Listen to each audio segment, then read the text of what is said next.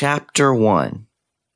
Driving past the State House, Helena could only see the last 5 of the 10 Commandments climbing up the north end of the steps. Years of grime had accumulated in the recessed letters, making them visible at a distance. Although mid-morning, the sun barely filtered through the brown clouds, and the once gleaming windows on the towers of glass and steel were now a dull gray. The spires of the cathedral rose among the buildings, a corroded green under a dusting of soot. It filled her with pride to see the steeple towering over the Catholic borough as she entered. This was her church. This is where she communed with her Lord. The streets were cluttered with children, snot running down their tiny noses, hands and hats held out, waiting for some generous passer-by. Many toddlers wore nothing more than a soiled diaper. A naked little girl, skin and hair stained brown, squatted slightly. Helena winced as excrement oozed down the little girl's leg to the sidewalk below.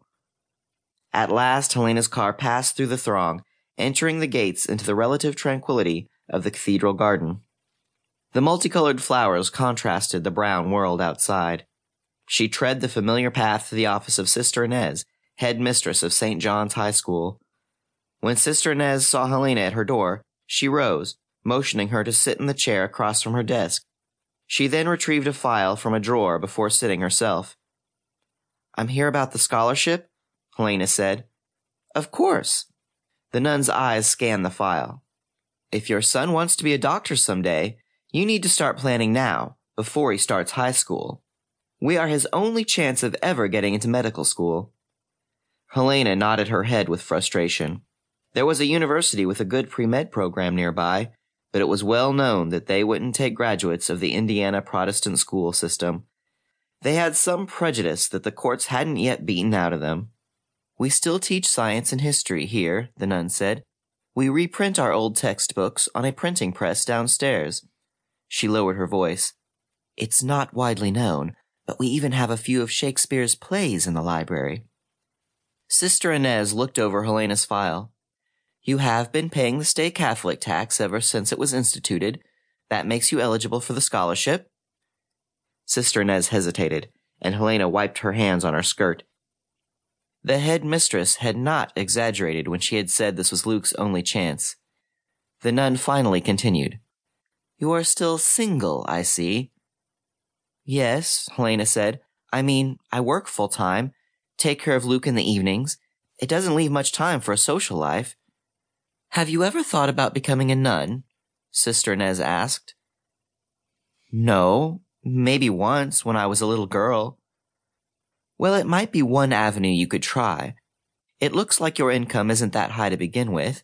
We could sell your house for you. Your son would get a full scholarship to St. John's, worth tens of thousands of dollars." "Yes, but I don't want to be a nun." "Yet you refuse to get married. Let me be blunt. Are you Sister Inez paused. "A homosexual?" "What?" "It's all right if you are. There are many sisters who were once of the alternative lifestyle before they turned to God." "I'm not gay." "Well, you can always find yourself a nice Catholic husband. I'm afraid we don't provide scholarships to the unmarried." "I'm not going to marry the first guy I see." "Those are your options. Whatever you decide, you must have all your paperwork in by spring of this year. We have a waiting list, you know." Helena stood to leave. "Thank you, sister, I'll think about it." In her frustration, Helena barely acknowledged Adam as she walked past. She didn't have the time or the patience to listen to his stories today. The teenager was leaning against the wall outside the office. Helena assumed that he must be waiting to see Sister Inez, but he didn't enter the office after she left. The slender boy watched Helena head down the hallway. A nun. The thought repulsed her.